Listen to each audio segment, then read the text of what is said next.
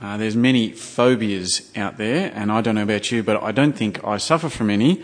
Although recently I overcame a slight case of algiophobia. It's the fear of pain. I went and gave blood for the first time in 6 or 7 years, so yay me. Which phobia, though, tops your list of the ones you don't want to have? How about hedonophobia, which is the fear of pleasure? Scared stiff that you're about to have a good time. That sounds terrible to me. Is there anything out there that makes you uneasy, uncomfortable? Dietrich Calder once wrote, "There are 3 things that trouble me. I will have to die. I don't know when. And I don't know where I'll go." It's a fear of death and sin and judgment and God. Have you ever felt like that? Maybe not to that extreme, but do you ever feel uneasy about your sin? Do you occasionally hear that accusing voice bringing up old sins? You remember old failures and shortcomings, perhaps major stumbles and gross sins. We try and ignore them, but every now and again the memories get dragged up.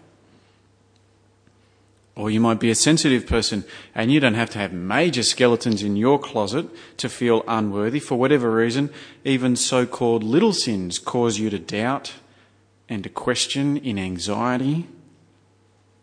Our sins can trouble us, can't they? Now, over the last couple of weeks in Numbers, we've been reminded of the necessity of obeying God. So what does he do with my sins now?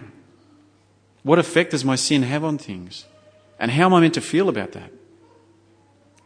We're up to Numbers chapters 15 through to 19 this morning. I'm hoping you've read ahead because it's a big chunk of scripture.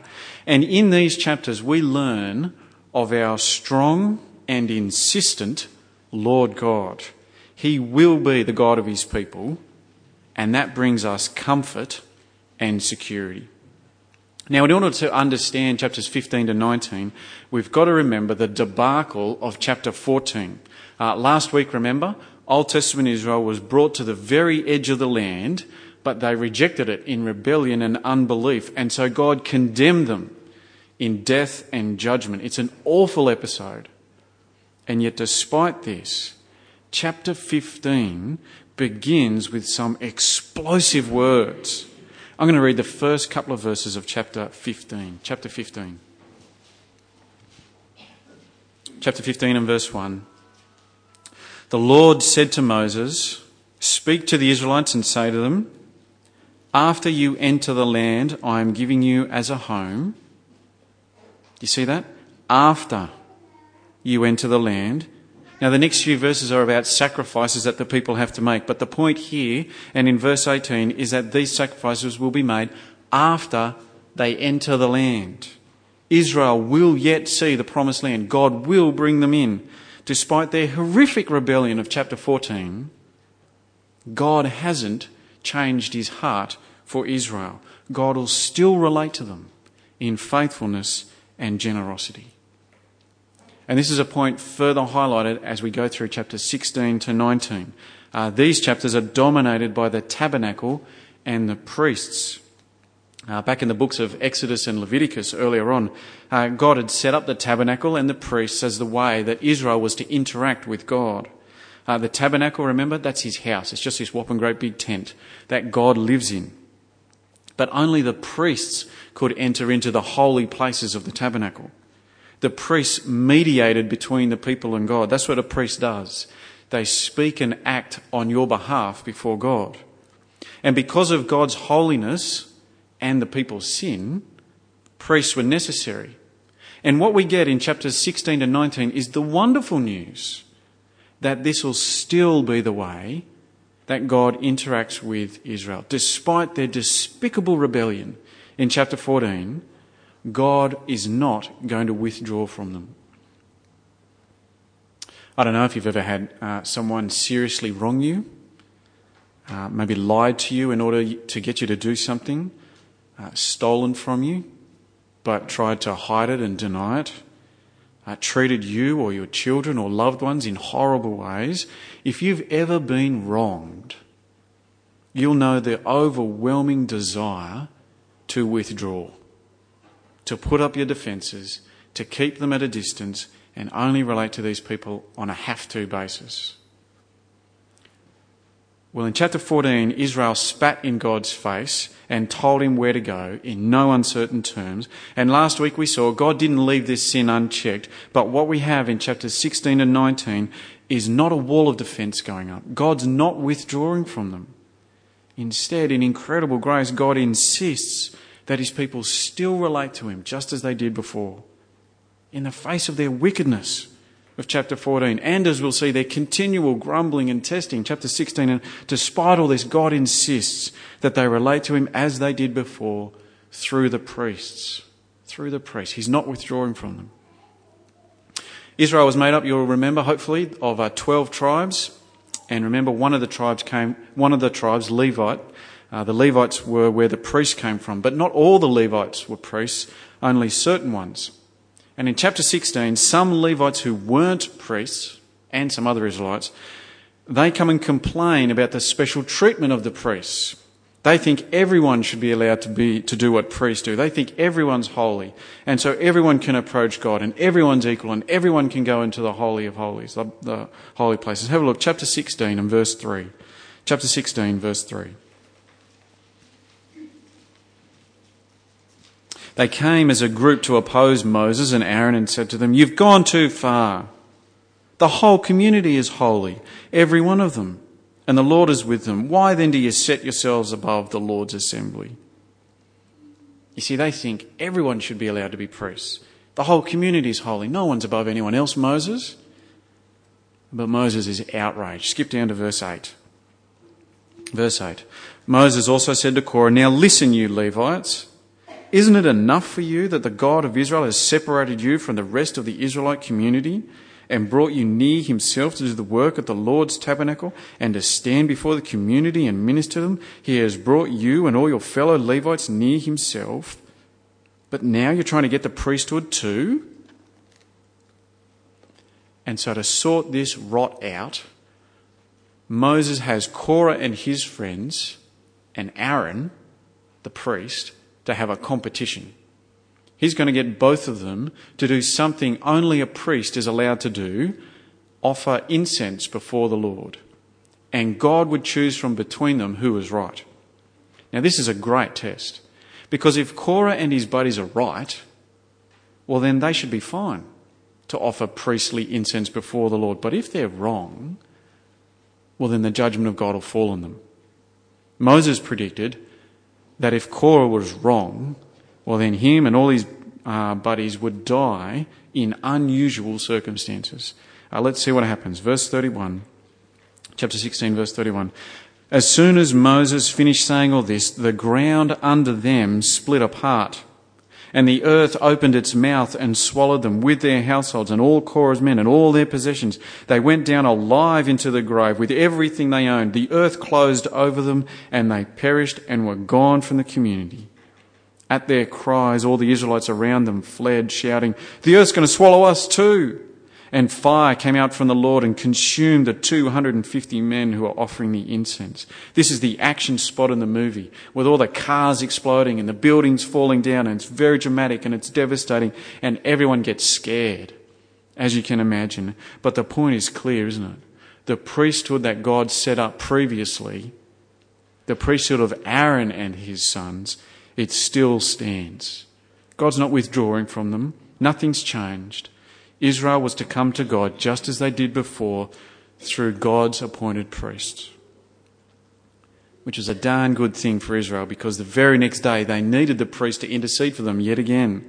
That's what a priest does, remember? He talks and acts on your behalf before God, and the next day that's what Old Testament Israel needed, because they're up to their old grumbling tricks.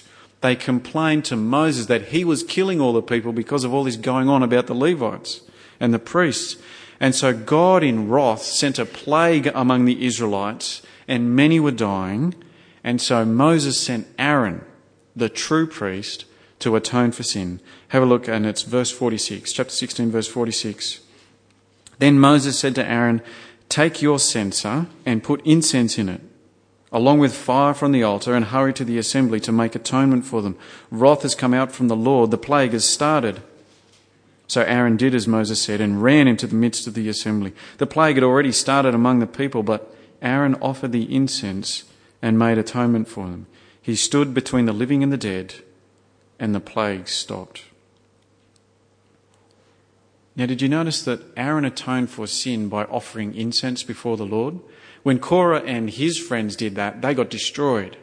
But when Aaron, the God-appointed priest, offers incense, it makes atonement for the people, and the plague stops. Lives are saved. Sin is atoned for when the right priest acts on your behalf before God. And again, the point's the same, isn't it? It's very clear. God's choice of Aaron and his sons as the priest, it still stands. God hasn't withdrawn from the people. He hasn't changed the way that he's going to interact with them. It's still through Aaron and the priests. And God relating to his people through a priest, it's still true today, isn't it?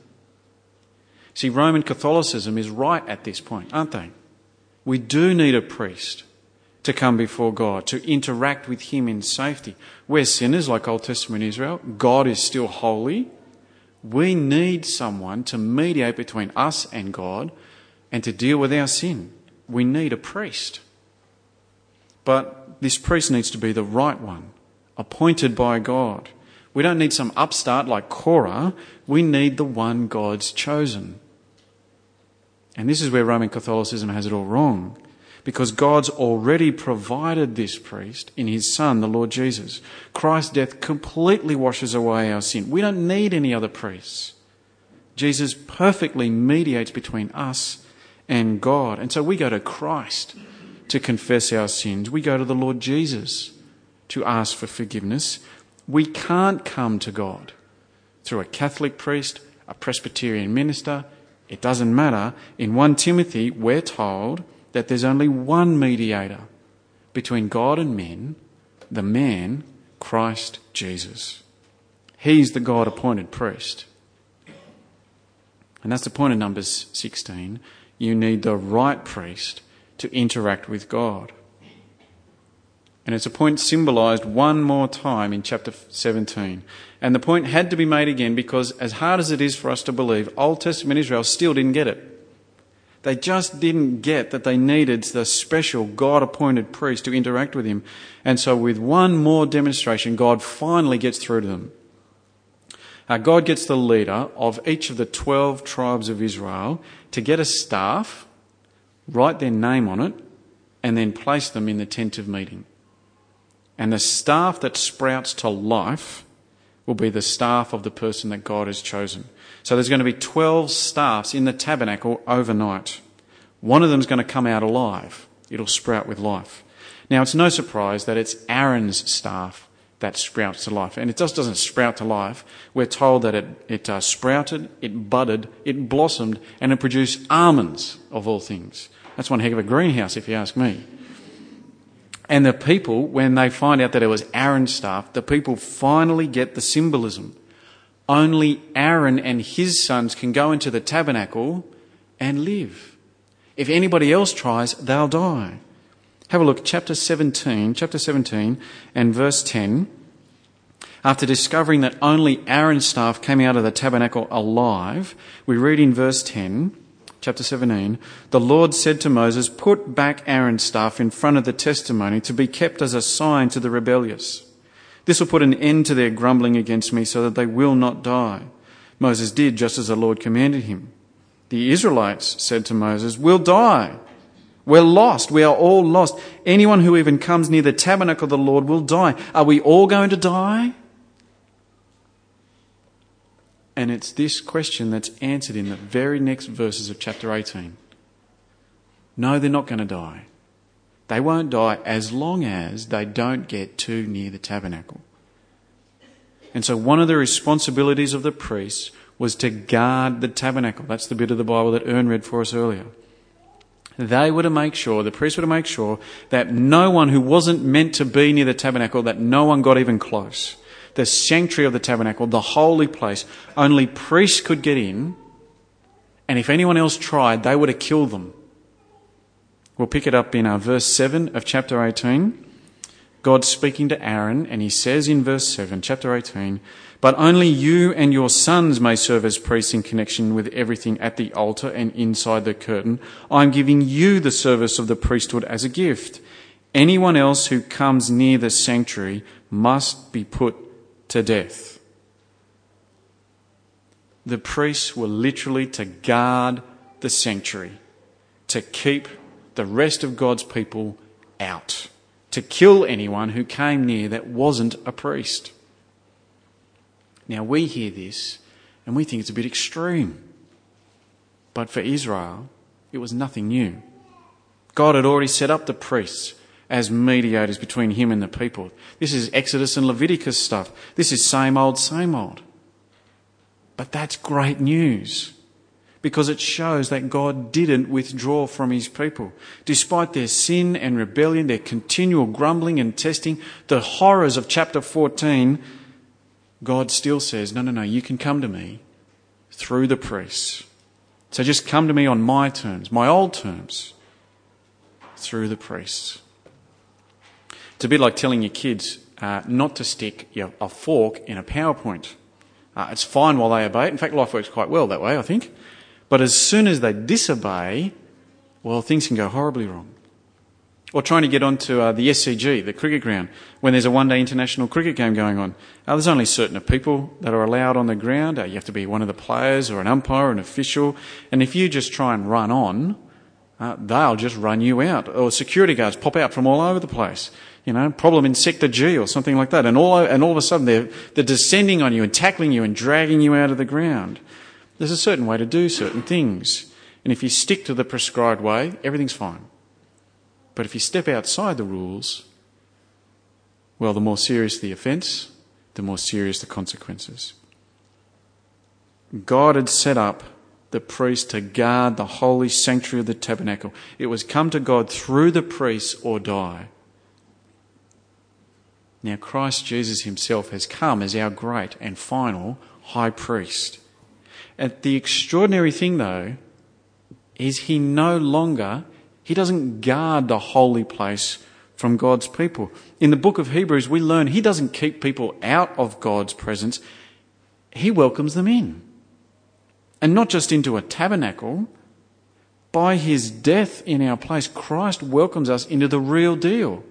The true most holy place, the real heavenly presence of God himself. We're not kept from entering. We're not guarded to the point of death. No, in Christ, we're embraced into the very presence of God.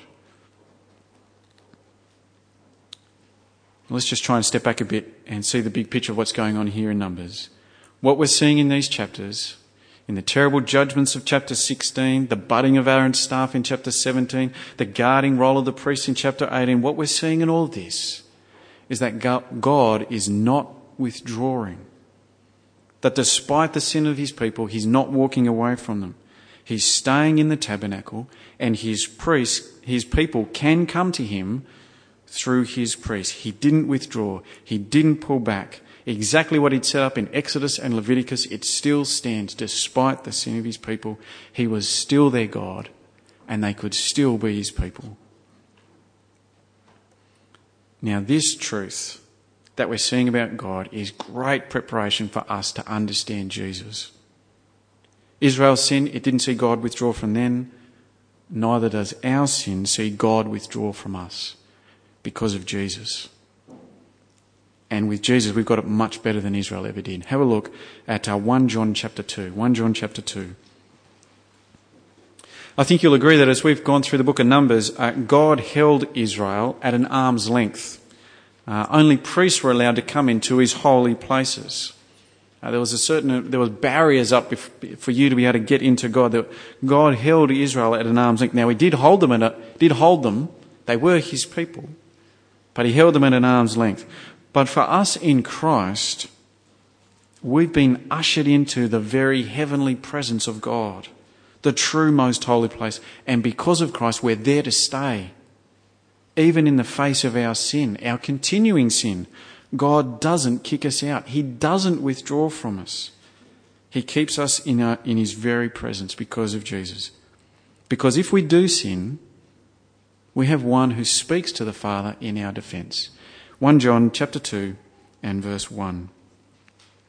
My dear children, I write this to you so that you will not sin. But if anybody does sin, we have one who speaks to the Father in our defence, Jesus Christ, the righteous one. He's the atoning sacrifice for our sins, and not only for ours, but also for the sins of the whole world. Have you ever wondered about some of your sins? Whether they've put you beyond the reach of God? You've got skeletons in your closet, things you hope will never see the light of day. You've got a temper that's got out of control, been violent. Have you flirted with sexual immorality, invited temptation and given in?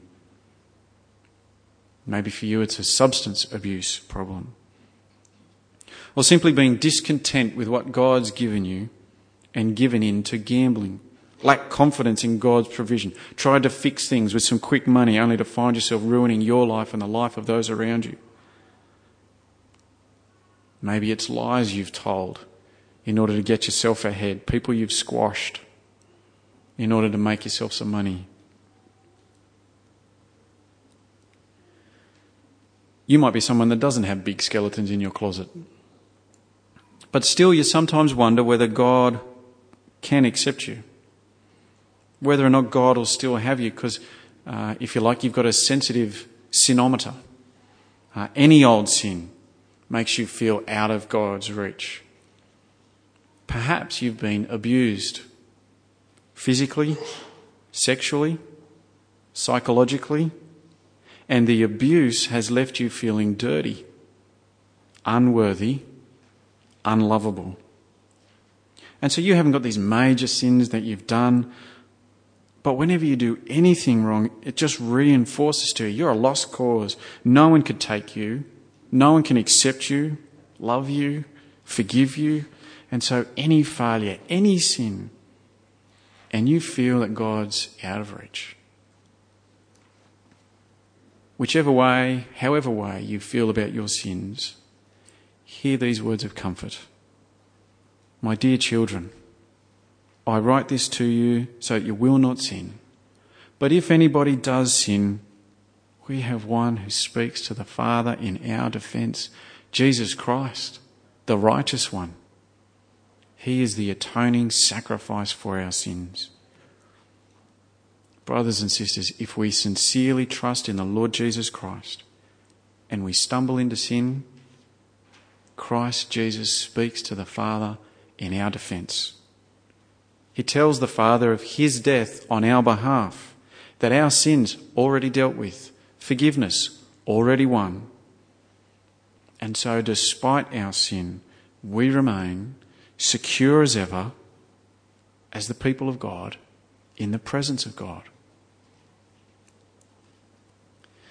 Now we should also notice that John says, I write this to you so that you will not sin. God's permanent forgiveness through Christ doesn't mean we go on a sinning spree. I'm hoping that that's deadly obvious. From what we've read in Numbers, you can't come to that conclusion that sin's okay. Deliberate sinning can reap awful rewards. Just ask Korah. God's holiness and his forgiveness mean that we hold God in the highest regard. We respect and revere him. It's like having a really, really good parent or a really, really good teacher, someone that you admire, someone that you respect. Now, they're in charge, sure, but you don't do what they say just because they're in charge. You do what they say because it'd break your heart to do the wrong thing by them. The thought of hurting these people, doing the wrong thing by them, it makes you feel sick. You don't want to, and if you ever did, you'd be so sorry. God's holiness and his forgiveness, if we understand them rightly, well then we don't want to wrong God. And if we ever did, we'd be so sorry. Because our God is generous in the extreme. Complete forgiveness, because Jesus died in our place, embraced into the heavenly throne room of God, and we're there to stay despite our sin, because of Jesus Christ. God doesn't withdraw from us because of Jesus Christ. I write this to you so you will not sin. But if anybody does sin, we have one who speaks to the Father in our defence, Jesus Christ, the righteous one. He's the atoning sacrifice for our sins. Praise the Lord. Let's pray.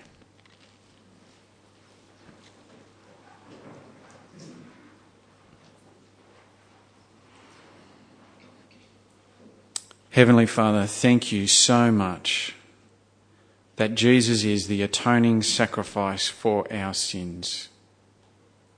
And that for those of us that trust in him, you have forgiven us. You have ushered us into your very presence, and we're there to stay because of Jesus. Father, thank you that he speaks to you on our behalf. Father, thank you. And so we pray that we would hold you in the highest regard, and that we would not even want to come near to sinning against you.